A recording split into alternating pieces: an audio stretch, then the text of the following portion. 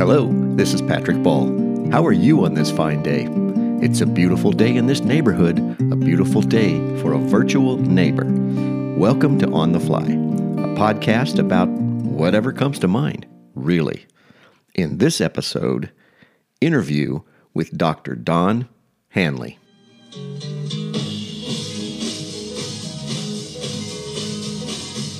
In the year 2110, folks decide to think again. Choosing life is always free. It's the best in history. Whoa, whoa.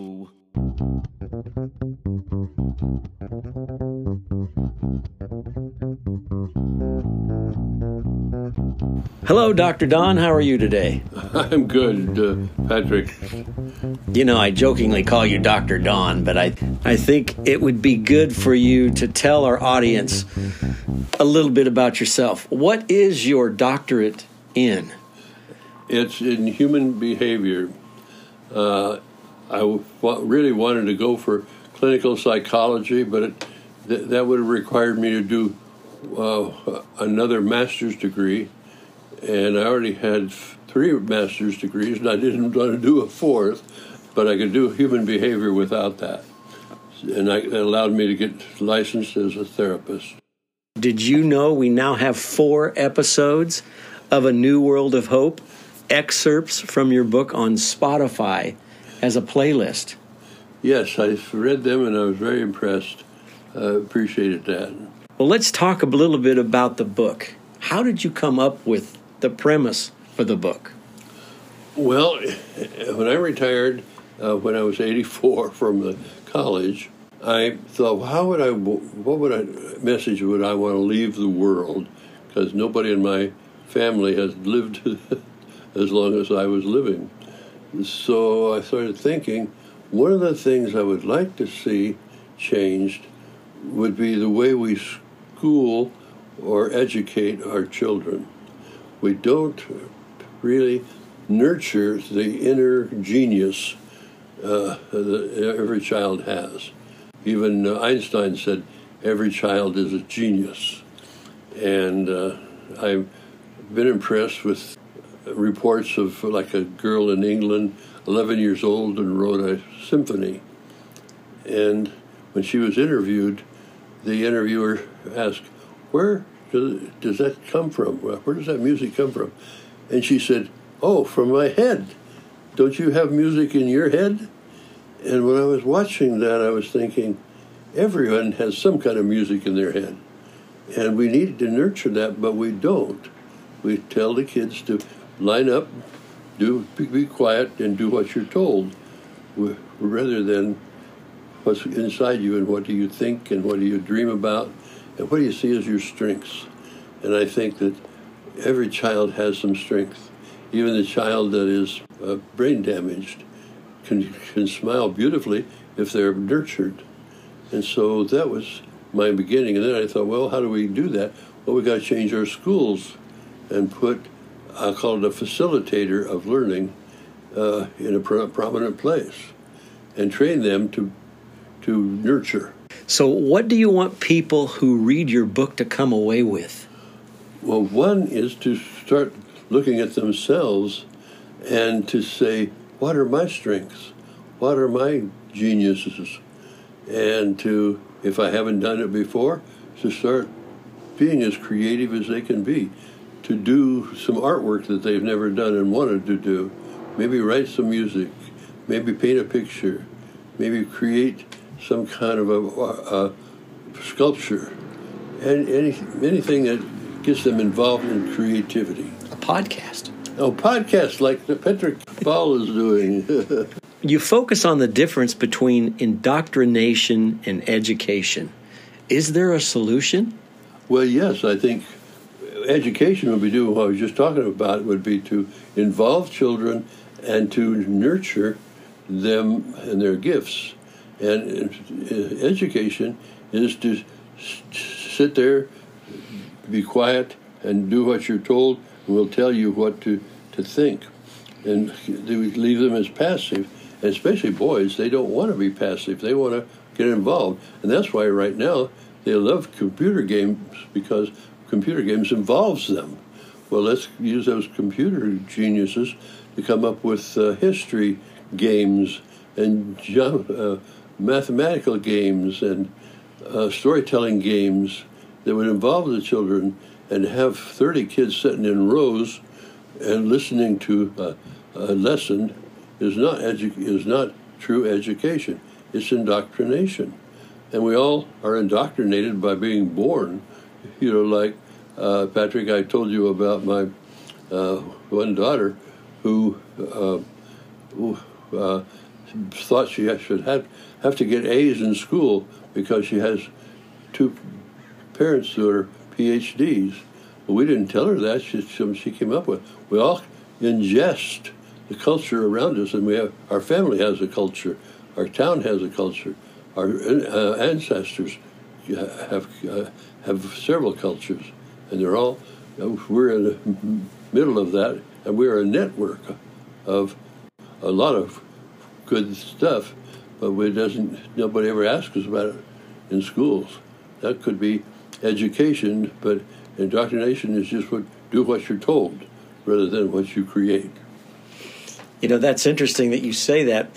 Why did you include the quote from Hitler? What good fortune for those in power that people that do not think. That goes way back in my own history I think I saw the first newsreel during World War II of Hitler's speeches, and all these soldiers, 18 to 25 years old, thousands of them standing and saluting him, and learning that he was doing awful things to the Jewish people and people that didn't disagreed with him. And I thought, why did they do that? What were they thinking? And later I learned they weren't thinking, really. They weren't thinking their own thoughts. They were following a leader. And I don't think anybody should blindly follow anyone. I know in reading the book, how do you propose to teach people to think rather than just memorize? Well, first is bring up a subject, and especially today with the computers, a student, even in second, third grade, can go to the computer and find knowledge that we couldn't dream about when people my age or anyone 60 or older. Now they can do it, and let's find out what was going on when your parents were, and let them go back to the computers and find out, then discuss it in little groups, and maybe have debates about who was right and who was wrong when, say, the United States the colonies of the United States broke off from England. Why did they do that? Have them debate the positives and negatives. Get involved, involve the children, and listen to them. And that would be education as opposed to sit there and be quiet and memorize. I just finished reading a book on how to keep your brain alert. And one of the things that it talks about is involving more of your senses. Mm-hmm. And in your book, you talk about starting each day dancing and singing. Yeah, I really, I've often thought how that would be so wonderful of doing that, just starting each day with 20 minutes or 30 minutes with almost like a flash mob, of the kids, and include the parents if they want to stay before school, and the teachers, the janitors, everyone, doing a flash dance and song in the play yard of the school. Did you ever do that with any of your of the people that you counseled? I suggested it, but looking back, if I had to do it over again, I would insist on more involvement. But I think that is something that a wisdom that I came much too late. I got involved very much with supervising counselees for future counselors, and so it was like a training program that many of them, one stayed as long as 4 years with me at the college, and I got them very involved about everything. I didn't lecture them that this is the way to do it. But one of those kind of interesting one is they they would ask me, "Oh, how do you know what's right and wrong?" And I would say, "Well, first, what is the situation? What's happening there with all of them? And what kind of solutions would be most life-giving?" And I remember students asking, "Well, what's life-giving?" And you put yourself in that position of your client, in which they're doing.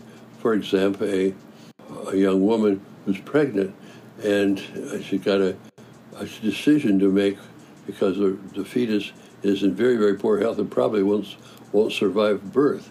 And if she goes to term, the mother will die too, probably. What should she do? Well, that is a question that they needed to have with the doctor. And what is the most life-giving? If she dies and the baby dies, that's a lose-lose situation. If the baby dies and she lives, it's going to be traumatic, but the life-giving thing would be to take the fetus out of the womb. So everything is not, there's no absolute truth for every situation. It's not black and white. It's not black and white. Yeah, that's for sure. That's for sure. We've talked about all the times that I used to go to the Crystal Cathedral, and I remember one of the things that I really remember is they would always start every service with a song, and it was an uplifting song, and everybody would sing, and yes.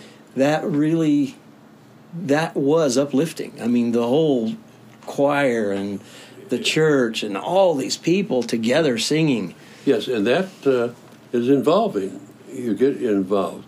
And if you don't like the message, you might want to change where you're going. And wherever you go, take some songs with you. Mm-hmm. And so I think, again, it's involvement, but not passive acceptance. Yes. Because that's why we've got a brain. Exactly. Do you have any thoughts that you would like to share with the audience on questions that I didn't ask you that would compel them to pick up your book and read it? Well, I think there's enough information in the book about creating school, like our schools, like I suggest, where you have spatial training for the facilitators. You have, the other one that's really important is to have student exchanges with developing countries. A peaceful and just world, we need to go over and learn how those people live and let them come see how we live. It's hard to take arms to kill people if we really know that they're our foster brother and sister. They're just like us. Just like us. Right. And so we need a united world in spirit, not just in geography or technology. The book CASTE, C-A-S-T-E, there was a bestseller. I was glad to see it a bestseller. It inspired me to see this young woman, researcher, coming up with that idea of how we are just automatically pick up prejudices in our environment, and we need to educate ourselves and our children out of that caste. There's no upper class, lower class, better and all that. And one thing I'd love to see change is you're not a high class person because of how much money you make or have, or what position you have. Everyone is equal in value. They need to still nurture their own lovability, their own genius, their own creativity. Well, thank you for your time today. I really appreciate getting a chance to talk to you about the book specifically, because I know all of the others we've done are more just a reading of the book. Well, I hope we get many people who will read it and enjoy it and work to create a new world.